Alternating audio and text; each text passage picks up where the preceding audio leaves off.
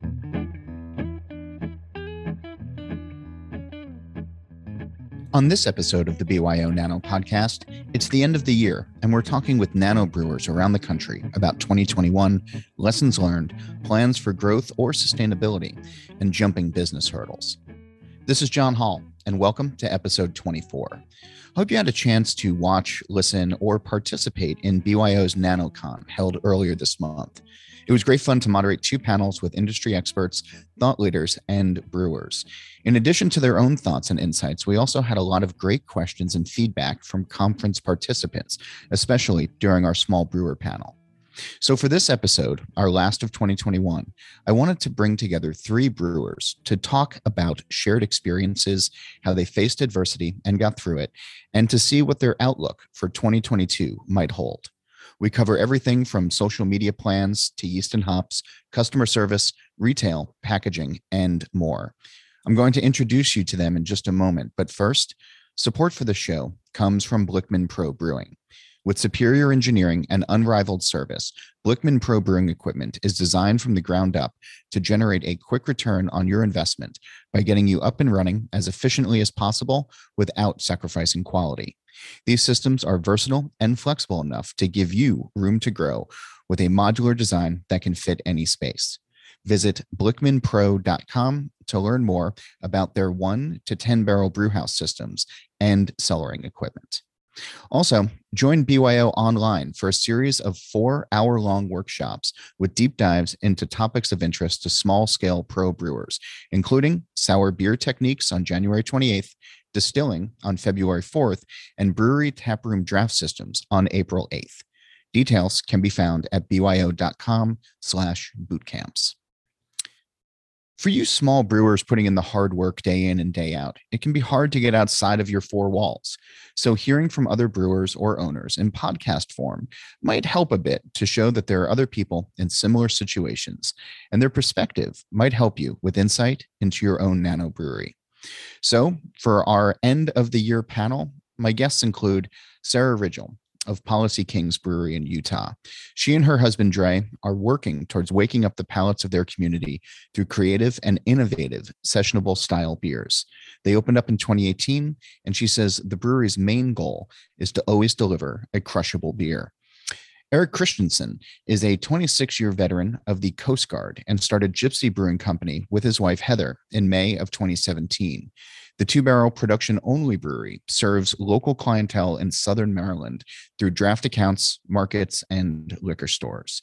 And Riker Wyckoff is co-founder of Red Clover Ale Company in Vermont.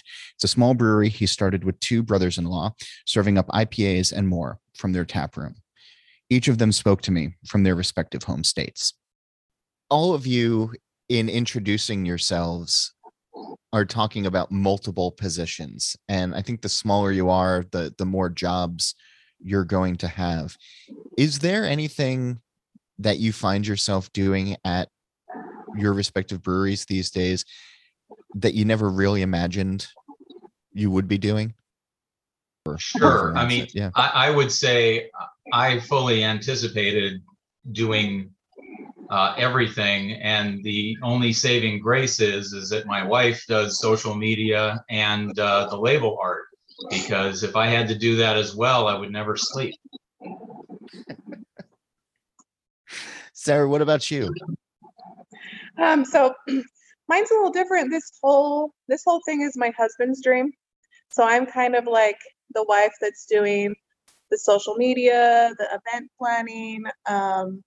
I do, yeah, this is all new. We never were even in the brewing industry or beer industry before this. So we collaborate and do everything, every job, tap room, brewing, canning. I mean, anything you can think of. Yeah. It's just on the both of us. But I don't know. I think it's awesome and rewarding, but it is hard ass work. So yeah. Riker, is there anything that sort of jumps out at you that you find yourself doing around the brewery on any given day and you're like, this is not what I signed up for? I was expecting to have to do like a good amount of paperwork and cleaning.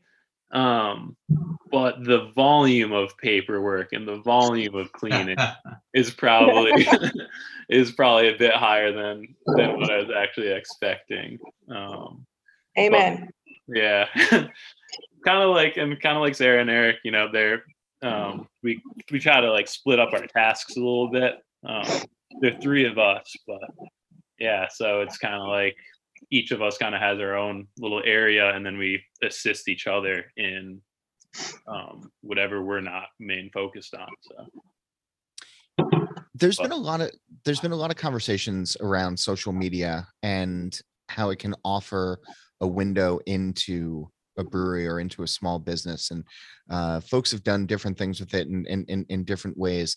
But Sarah, as you've been trying to tell the story of Policy Kings to a virtual audience, what have you found that's connected with them the most and help forge a better relationship between your virtual fans and the actual physical brewery? I would probably say, we are a Black-owned brewery, so the only one in Utah and the states surrounding. So using social media as our platform to kind of push the, I guess, narrative of diversity in craft beer has been really essential, especially this last year and a half, because we do live in a very rural area, very conservative. We're only one of 2 Black-owned businesses in the entire area, Southern Utah area we live in. So social media has been great, but it is also a blessing and a curse. We don't we don't do the videos everybody does and show everybody kind of what we're doing in here. And especially in our brew house, we kind of just work so much that kind of gets lost sometimes, and posting daily and getting that message out. It's a full-time job doing social media just in itself. And I've got to be honest, sometimes we don't get the nicest of comments from people, and we just brush that off, with what we're trying to push. And so I think that's just what makes us a little bit different in the nano brewery world. There are a few nano breweries that are Black-owned in the country, but we are definitely the smallest brewery in the state of Utah. So just constantly trying to keep up and be noticed is social media is kind of the only way we can do it in our state. So yeah. Eric, I know you're not doing social media for the brewery, but I imagine there's conversations around what you want the narrative to be, or what you want to be putting out to your audience. What have you found that works? Well, absolutely. And what we have been doing is we will routinely, and I use the royal we here because we're using Instagram and we're using Facebook. And so with those 2 platforms, we go out at least once a week to let folks know where to find our beer and then what events are coming up. And beyond that, I will sometimes take pictures while brewing or while we're at an event or something like that to just basically promote, we're here, we're serving, we're looking forward to seeing you all, because we don't have a tasting room. We are a 2-barrel production only brewery. And so we are gypsies. We live in the tent that we bought 4.5 years ago to go to festivals. And so, 2020 was that pivot point where you start doing social media to say we still exist and you can find us at these locations. Have you found that you've been able to connect with folks that way?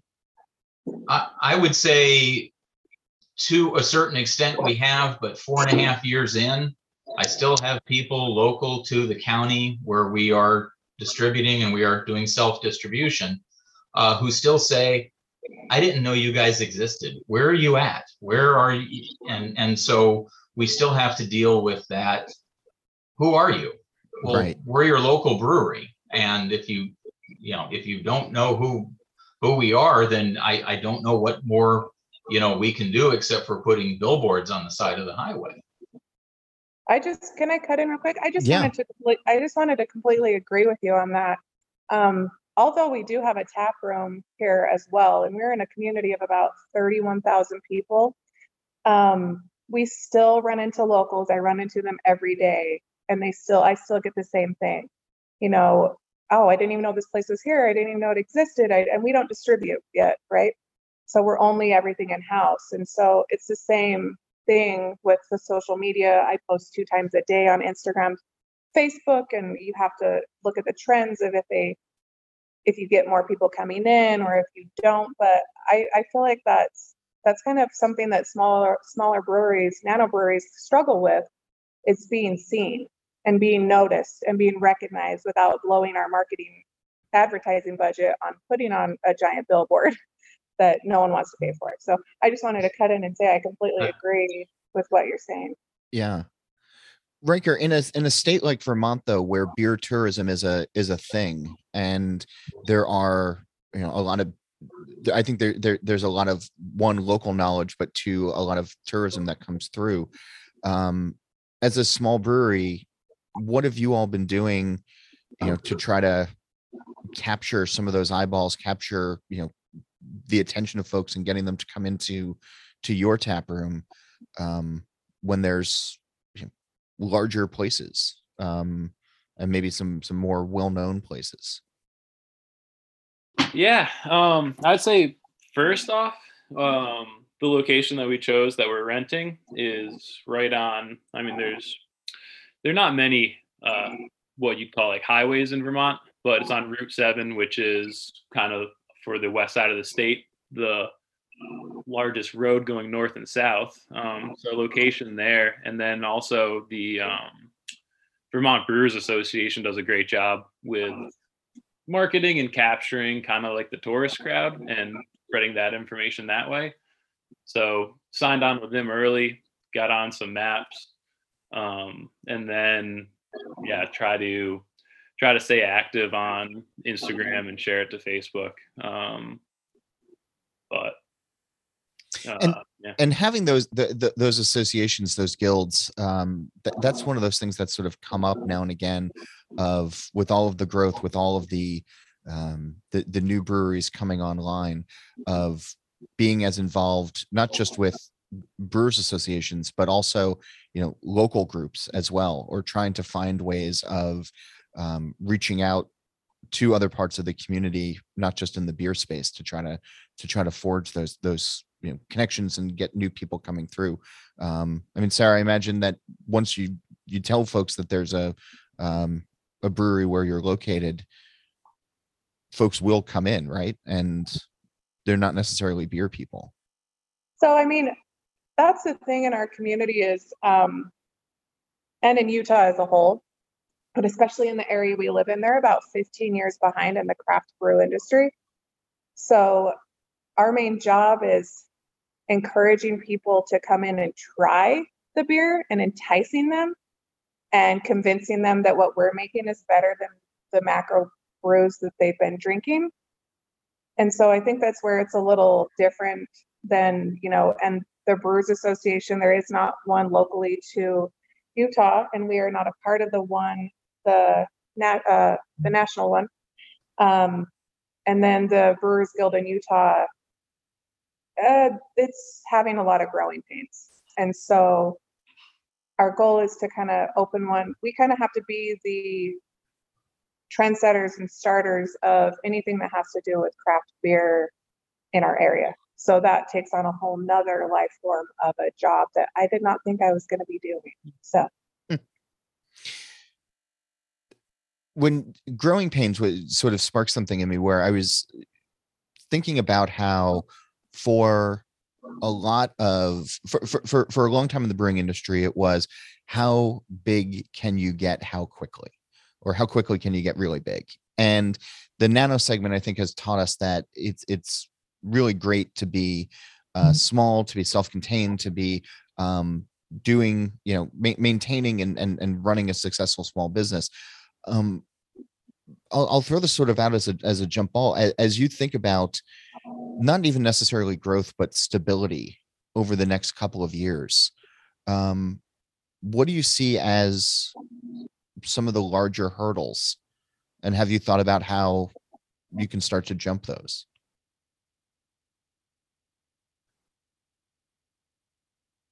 I'll throw it to you, Eric. I think, well, again, we've been around for coming up on 5 years in May of 2022, and we have consistently done 50, and that's 50 barrels every year. Okay. And we're not looking for world beer domination here. And frankly, with a 2-barrel system, you're not going to be able to do that. So it took the pandemic actually for me to come to grips with some of that, because again, as you're struggling to try and get product onto shelves because all of your draft accounts and festivals are gone, you realize that there is not a lot of space, and sometimes being local isn't enough. And so if you keep thinking, well, I have to keep brewing, I have to keep putting beer on the shelves and things like that, at some point you just have to relax and say, you know what, moderate growth, or at least just sustaining yourself, because most small businesses fail after the first year. We didn't. Victory, as far as I'm concerned. And we will continue down this path of small, because the other thing is, this isn't my only job. And so I have to strike that balance. And so in our case, growth is merely maintaining, maybe starting to play around a little bit more with some barrels, but really, I don't see getting into the several hundred barrels a year production. Riker, what about you guys? What's the plan at this? Yeah, I'd say, I mean, obviously a major hurdle for us, we opened up with the primary intent of being a tap room focused brewery. We're at 3 barrels. And, we considered to try to do almost everything by draft. And then we have like a tabletop steamer and just do a small amount of cans just as promotion and things like that. The space we rent has no outdoor seating. So it's been especially a year ago or so, right? Like it was a much harder time to figure out what that pivot was going to be. And it turned out to just be putting a lot more in cans ourselves and just selling them out the door. And I think kind of like where our hurdle coming up is what is the balance between what we put in cans and what we sell in the tap room going forward. And kind of how we strike those lines, where we want our profit margins to be with those two different strategies. And with the limitation of our space and the limitation amount we can brew on our system, kind of how we navigate that. Sarah, what have you all been thinking about as challenges going forward? The biggest thing that we learned when COVID hit was we were not prepared for beer to go.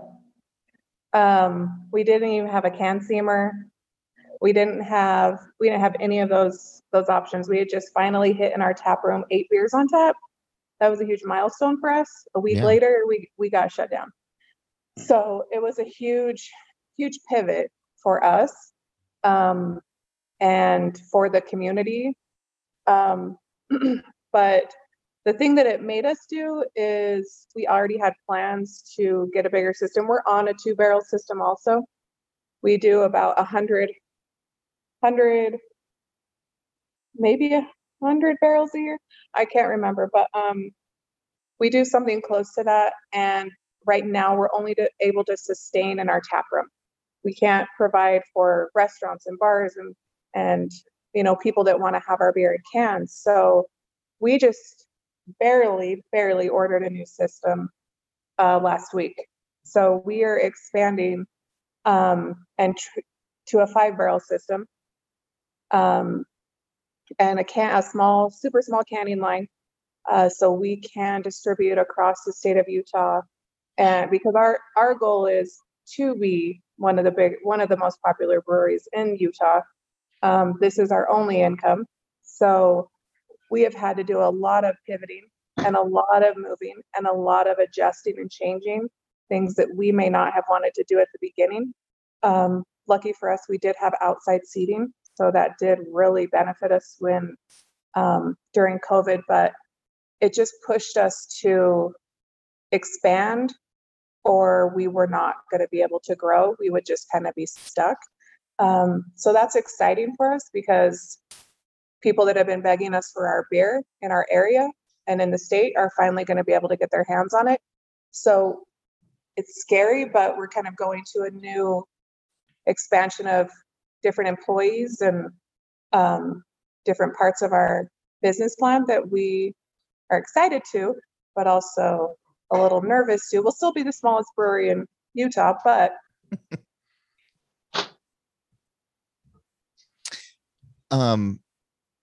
Eric, there's been a lot of talk about packaging, and I've heard can seamers and cans come up.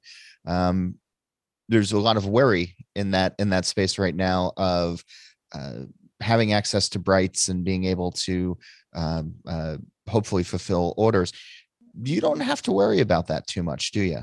No, we bottle, and we've been bottling. And when the pandemic hit, we went from just bottling our barrel aged offerings to bottling everything. And so that required the label designs, that required getting with the company and sort of ramping up label production and things like that. No, we didn't have to worry about that. However, I will say that once there was a can shortage, there soon became a bottle shortage, because I had to go to Canada to get my bottles from Germany. And that's a pretty sucky carbon footprint. Yeah. I would much rather get my bottles, from US manufacturers, which again, we've now been able to do. But, I think canning, bottling, all of these manufacturers, whether it's aluminum or glass, were caught flat-footed, like the rest of us. What's the customer reaction to? I understand for a lot of barrel aged stuff, but for other beers as well, has it been maybe difficult's not the right word, but no, it is the right word, John. Difficult is the right word, because I'm not doing 6-packs. We're doing 500 milliliter, much like Maine Beer Company.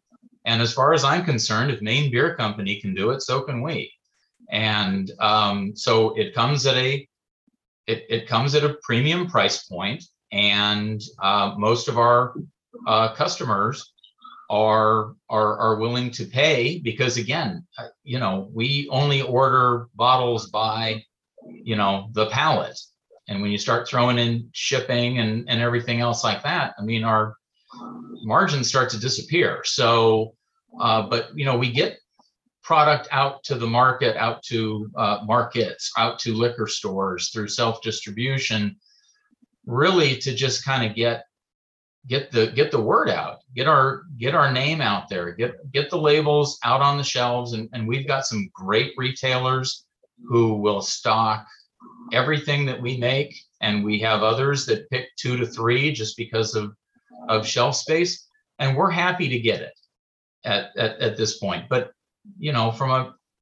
it sometimes is a hard sell when you're talking, but at the same time, it's a hard sell right up until you see what Maine Beer can get for their pale ale versus what the price point for our pale ale, our Rauch beer, our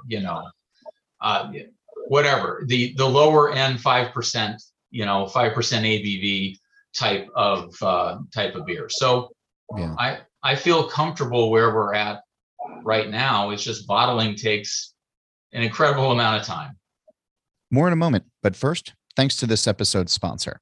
With superior engineering and unrivaled service, Blickman Pro Brewing equipment is designed from the ground up to generate a quick return on your investment by getting you up and running as efficiently as possible without sacrificing quality.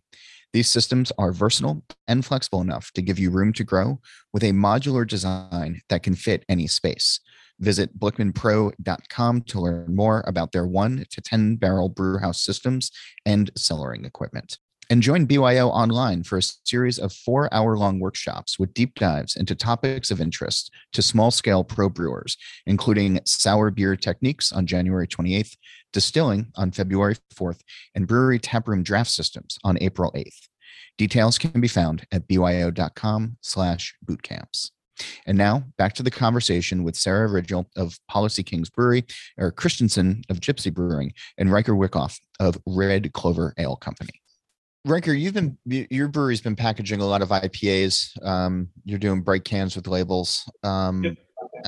As you were thinking about being a tap room, when the pandemic changed from being just tap room only, were there conversations, or how were the conversations structured around deciding what to can? Was it just your normal flagships or your normal offerings, or did you have to pivot to create something that could get a buzz in the marketplace? Yeah. Or a buzz, for people to go, to entice them to go. Because I think there's a difference between what people might drink at a tap room versus what they might actually buy in cans to. No, you're absolutely right that, so we do a variety of beers, but especially, we do tend to package more for the IPAs, because that is, when you're looking at sales for the tap room versus to go, generally, IPAs just, are in much higher demand. I wouldn't say that we've so much changed what we brew. Maybe like a little more frequency, like maybe some pilsners or stouts are less in a rotation, but kind of our model's always changing anyway. I'd say an area that maybe we found more value in than we were expecting is brewing the same beers a little more consistently. We used to have a lot more fun having a new beer every week, and just like constantly rotating, and not many repeat beers. But then definitely like focusing more on cans. It's been nice to have, like what you said, like not so much flagships, but like a core of 13 or so beers that we have coming out with much more regularity than we did before. Yeah. Sarah, have there been shifts in the beers that you all have been making? I know every brewery starts with, boy, we make a really good fill in the blank here, and we can't wait for people to try it. And then all of a sudden there's a sleeper hit, or customers start flocking to something else. And you wonder, well, what about this? And we wanted you all to drink this, and now you're all drinking that instead. Was that the case with you all? I'd say when we first opened, we only had 2 beers on tap in our tap room. So a Saison and a citrusy pale ale, right? We have evolved to where we have 1 beer of each style on our tap list. So our consistency is that we will have 1 beer of each style. That doesn't mean that it's going to be the same beer that we brewed the time before, right? Our customers are very spoiled. We're in the fact that we are constantly changing. My husband, Dre, he's the main mastermind behind all the brewing. He's never satisfied with what he brews. He still has not yet to make the perfect beer besides one canned beer that we make, which is our black IPA. In Utah, anything that has to go over 5% has to be canned. So anything on tap, we have a dark, we have a pale, we have a lager, we have an IPA. We'll have some style of a wheat beer. We'll always have those. And then we just started making seltzers during COVID. And so we'll have something for everybody because we know the community of beer drinkers that we have. And then we do have a high rate of tourism in the summer. We bring about a million tourists in each summer. And so we have to also kind of change a little bit towards who we're making the beer for. So we're not very consistent. You know, the one beer we always have on tap is our Kolsch, because we live in a community that is a blue collar, Bud Light drinking, Miller Lite. That's what they want, and they want to come in and they want to drink that. That's the one beer that we will always have on tap, and everything else we will just, like tomorrow we're brewing a dark Mexican lager that's going to be in a can that we're going to release for New Year's. So it's really what we feel like brewing. I guess I was long-winded, but it's really what my husband wakes up and he says, I want to brew this week. And we say, okay. All right. I mean, I'm slightly concerned about the lagering time for New Year's, but that's a conversation we're using a new the Lucha Lager yeast from Omega. Okay. So it ferments hot, and then you rack it, and it lagers cold in the kegs for the next 2 weeks. So that's kind of how we have. And again, being a nano brewery, we kind of and the speed that we make beers, we've had to really adjust the different yeast strains that we use. We use dry yeast right now only, and so my husband's always constantly researching different yeasts that we can use that can ferment fast, that will still give a great product, but are also great yeast. And so the Lucha Lager yeast just barely, Omega came out with it dry, and so we just barely got that, and we are using that. It's a really great versatile yeast. We really enjoy it. We've used it a couple times just because in the production that we are in, it is very hard for us to make a long, I guess, a lager that can sit for 6 months to a year. With our new system, that's our goal, is to have that. I wasn't aware of that yeast, so now I have to go. I have to go look it up. My snarky response led to actual knowledge. I dig it. Yeah, research it. It's a good yeast. It ferments it up to 90 degrees. So it'll ferment out in probably 2 days, and then we will just cold crash it and lager it until we're ready to serve it. So we'll see how it goes. Hopefully it works out. I mean, speaking of fast ferments, Eric, I mean, you're using Kveik yeast in your beers, and not just for making beers. Well, no, I mean, we're using, in fact, I've got a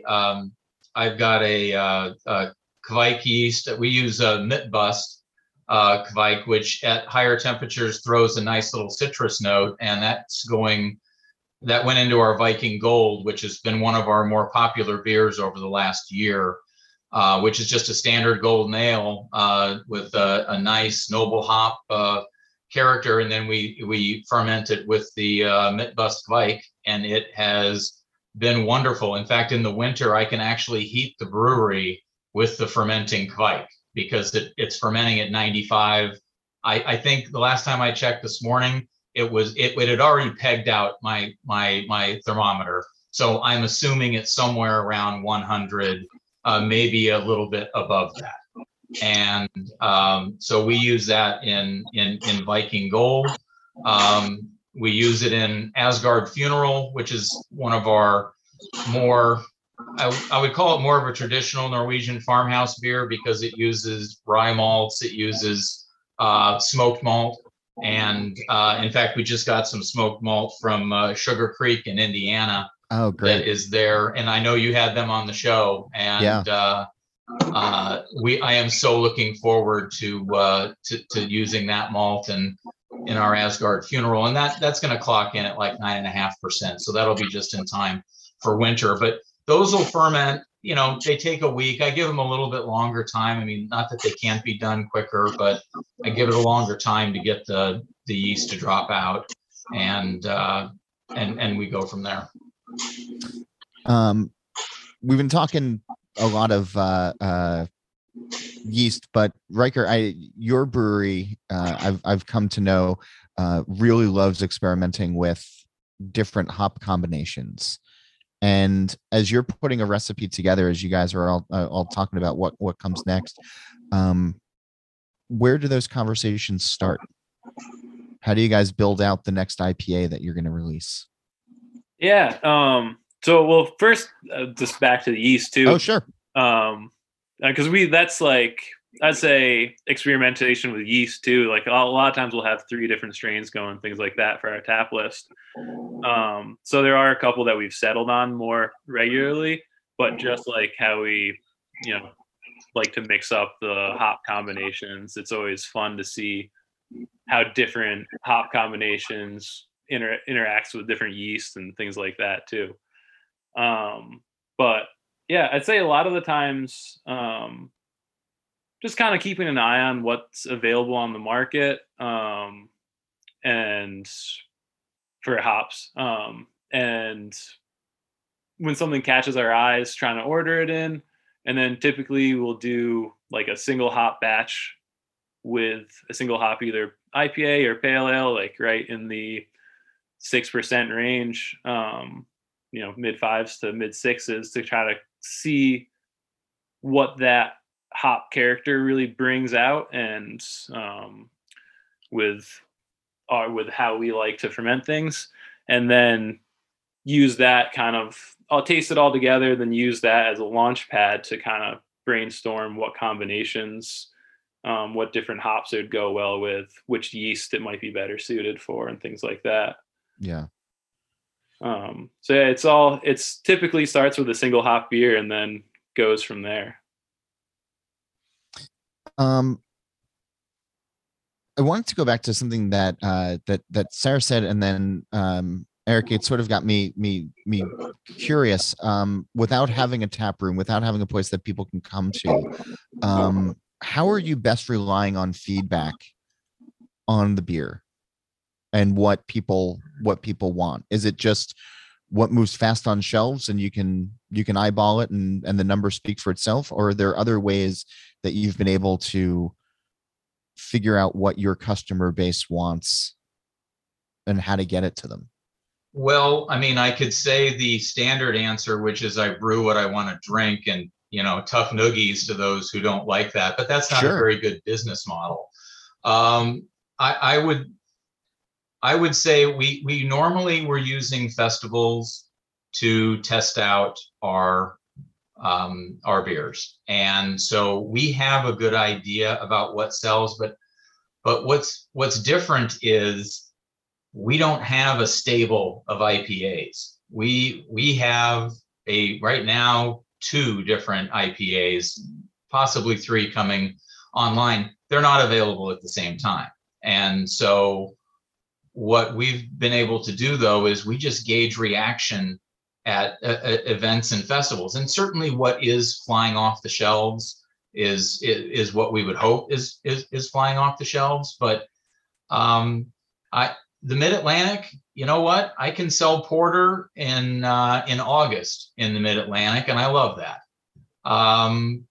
But we and again, Rauch beer is, if you listen to the hype, is the up and coming anti-IPA. I'm not necessarily sure I agree with that, but I love brewing it. So we're going to have probably 3 or 4 different smoke beers by the time winter is over, and different types of smoke malt, and just try and experiment in that way. But yeah, festivals, when somebody comes up to me in a festival and says, I really don't like beer, or I don't like dark beer, or something like that. Look, it's like a drug dealer. The first sample's free. You tell me what you think.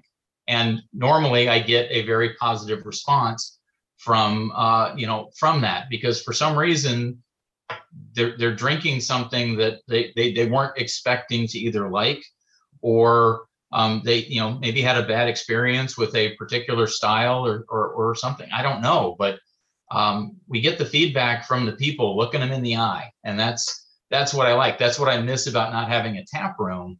But what I don't miss about not having a tap room is, having to lay off employees during COVID. Sure. That really did throw a scare into any plans we had for a tap room. Have you been rethinking it as, I was going to say, as the world is reopening up, but I mean, it's still, everything's still uncertain, but is that something that you still would like to do?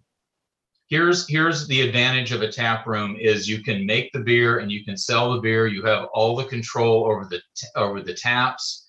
You've got control over cleanliness. You have all sorts of control. As soon as I drop a keg off or bottles off, I have lost control. And so I can be very hopeful. Luckily, I've got, again, great draft and great retail customers, but sometimes I wish I had the control that Sarah and Riker have, just of the product, because and again, from a profitability standpoint, pints across the bar is your best margin. It's not just pints that you're all serving at Policy Kings, Sarah. You mentioned seltzer before. You also, I've seen through social media, at least, mimosas on certain days and hot toddies and things like that. But as far as seltzer goes, I feel like going into this year, people were really bullish on it. Now there's a lot of uncertainty. What does it look like for you all in offering more than just beer? Yeah, so that's another kind of leads me into like where we had to be forced into an avenue that we didn't want to be. The reason why we do serve hard liquor and things like that is because in order for us to serve our High Point cans in our tap room, we had to have a full liquor license. And so again, we had to start incorporating liquor into our cells and mimosas and things like that. That's another way to get the community to come out and then get in to try to beer. But remind me of what the rest of the question was. Well, no, just as far as like seltzers or things like that, are they still? They're still big. So in Utah, we can't make ciders because we don't have the right license. Because that was our first choice, was to make hard cider. When we realized we couldn't do that, we decided to start making a hard seltzer. I know that it is that gray area of, people still consider it craft because we do make it. They do rate us on Untappd for hard seltzers, which I still find odd, but it was our way of offering a gluten-free option. Okay. For our customers that we could not do without paying thousands of dollars for another license. I know the state of Utah, the legislature this year is going to be looking at hard seltzers and how they are going to be allowing breweries to make them. So, and how they're going to figure out how to honestly probably mess it up. But we're going to stay hopeful and we're going to get involved and try in those talks and educating everybody on that. It is a very big seller here for us, for those people that we can't offer the gluten reduced beers, hard ciders, things like that we can't make, mead that we can't make because we don't have those specific licenses. So what about for you all, Riker, as you start to think about a new year, would you all want to start getting into alternative beverages or? No, we do make just a normal seltzer that we have in our tap room, with the water from town. Just carbonated water. Yeah, just carbonated water. Okay. But yeah, no, we don't have any plans to expand beyond beer. One of the things that I noticed is you all are often talking about food trucks and folks who come to the brewery to serve food alongside your beers. I know there's shortages and there's people have different philosophies as to who they want parked outside, but sometimes it's just whatever truck is available kind of thing. When you all are having the conversations though with food trucks, are you looking for, or what are you looking for, I guess is the question I'm reaching for at this point? Yeah, I think first we would look for is kind of like things that aren't already available in town. We're in a small town, just a few restaurants in there. So we like to reach out to places that, have something maybe new to offer, just to mix things up in town. And then second, just from working and living in town, we have some personal relationships with, friends who are either caterers or chefs. So it's always fun to collab with them.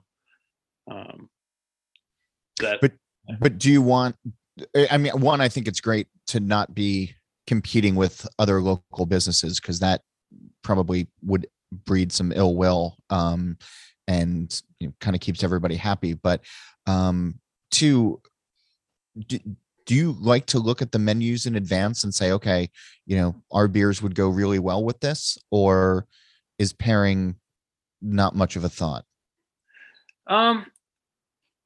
At this point, it's probably less of a thought, because we have a established relationship with a lot of the food trucks and vendors that we bring in. Yeah. It's more of a conversation when we're bringing in someone new who hasn't been in before. But generally, because we have a diverse tap list, it's no trouble for us to pick out a pairing from what we already have with a menu that they're bringing. During the NanoCon panel, there's a question that kept coming up that I wasn't able to get to, but I was sort of curious about the answer, and you all sort of danced around this at different points. But the question was essentially, is there long-term viability in running a nano brewery? Can I start this? Yeah. So I think I would say yes, if it's done right. If you keep control of the rate that you grow, you don't try, that's a big thing for us right now, is not growing too fast, too quick, controlling what we put out, controlling the taste profiles, just our employees and their happiness and their well-being, and their pay and all those things. I think that there's a lot more viability than people think, because I think drinking a nano craft beer, it just tastes different than drinking a micro or macro craft beer. And that may be argued by some, but I think that all of us can agree on that. If we can keep control of what we put out and how we grow and what we do, I feel like there's a lot of viability in being a nano brewery. Eric, what about you? Well, we're coming up on 5 years, so I would say that it's definitely viable. I mean, I paid off my equipment and my initial investment within 4 years, so I think that's a positive. So basically, I'm paying to keep the lights on and the walk-in cold, and you got your heating bills covered. So yeah. Well, yeah, and the heating bills in the in the winter are all taken care of by Kvike. But no, at this point, I mean, I'm even contemplating buying a keg washer at this point, because I'm just tired of doing manual keg washing. We own 90 kegs. I mean, at some point you get tired of it. And so now I'm looking for like labor saving device type stuff, so that I can continue to try and balance, work life, family life, and this side job that's now my second full-time job, the brewery. But I mean, look, it's definitely viable. It just depends And again, to Sarah's point, growth, managing your growth, knowing what at the end of the day you want to do. And if all you want to do is sit back, make great beer and get it out to people, put smiles on their faces, you can definitely do that, and that can be viable. Just don't let your accountant tell you it's a hobby. Riker, what do you think? Yeah, I mean, I'd like to go back on what they're saying about control of your growth, and yeah, put emphasis on that as growing at or producing and managing at a size where you're dictating your own progress, and not having, I don't know, a distributor or someone else tell you kind of like what your goals need to be, or margins or prices. But I do believe that it is a viable model. Even with all the twists and turns we've gone through the past years, the past year, we've been making it work and adjusting and balancing and yeah. I mean, John, most of the new breweries are on the smaller side. I mean, when we started our brewery planning, it was 2015, there were 5,000 breweries. And it's like, oh my gosh, you can't get much more than that. Well, now we've almost doubled that. And most of them have been small. And the great, COVID did not wipe out, half the breweries, as was being, predicted in the beginning. So sure, we're a resilient bunch here. And I think that's what aids in the viability, because when you're talking about between 2 to 5 barrels, it's easier. It's just easier to manage. It's easier to play around and to bring something to market that is unique, that not everyone is doing, the latest cheesecake IPA or whatever abomination somebody is trying to put together. And again, no real hate, but beer's beer. Yeah, but just enough. Yeah. Being small does provide a certain level of flexibility. That you're not, that the flexibility that gives you some resilience when things change. So definitely viewed our size as a positive going into COVID. Yeah. Sarah, have you set a goal for the new year? I know resolutions are a big thing that people are thinking about this time of year. I like goals instead, but have you been thinking about a goal that you want the brewery to strive for in the new year? Yeah, so we are getting our new system in April of 2022. New fermenters, new systems. So our goal is by the end of 2022 to have our 3 canned beers that we've finally decided on the styles to be within at least 20 to 30 places within the state of Utah. Wow. That's our goal. That's a high goal, but again, this is our main thing that we do. That's been our main goal at our 3-year mark. And so we've just barely hired a marketing and advertising employee. And so those are kind of our goals as to what we want to do. Is what's going to happen? I don't know. But we like to set our goals and our expectations super high. I hope that we can maintain that. I will say with us going from a 2-barrel to a 5-barrel, the scariest thing has been, are we going to be able to do it? I mean, I know that sounds really ironic, I guess, but are we going to be able to do it and keep up and maintain and manage? And that growth it's very scary. Almost as scary as, deciding to open your own brewery. Yeah. But this one is scarier because growth and change is it's intimidating. But if we've known anything, we started ours from the ground up with our own finances, our own money. And now we're finally able to grow and expand. And I don't know, it's ask me in 6 months. Ask me in 6 months how we're doing. Right now we're in the midst of it, of construction and all those kind of things in an area where nobody knows anything about breweries or glycol or piping or, natural gas systems. They don't know anything about this.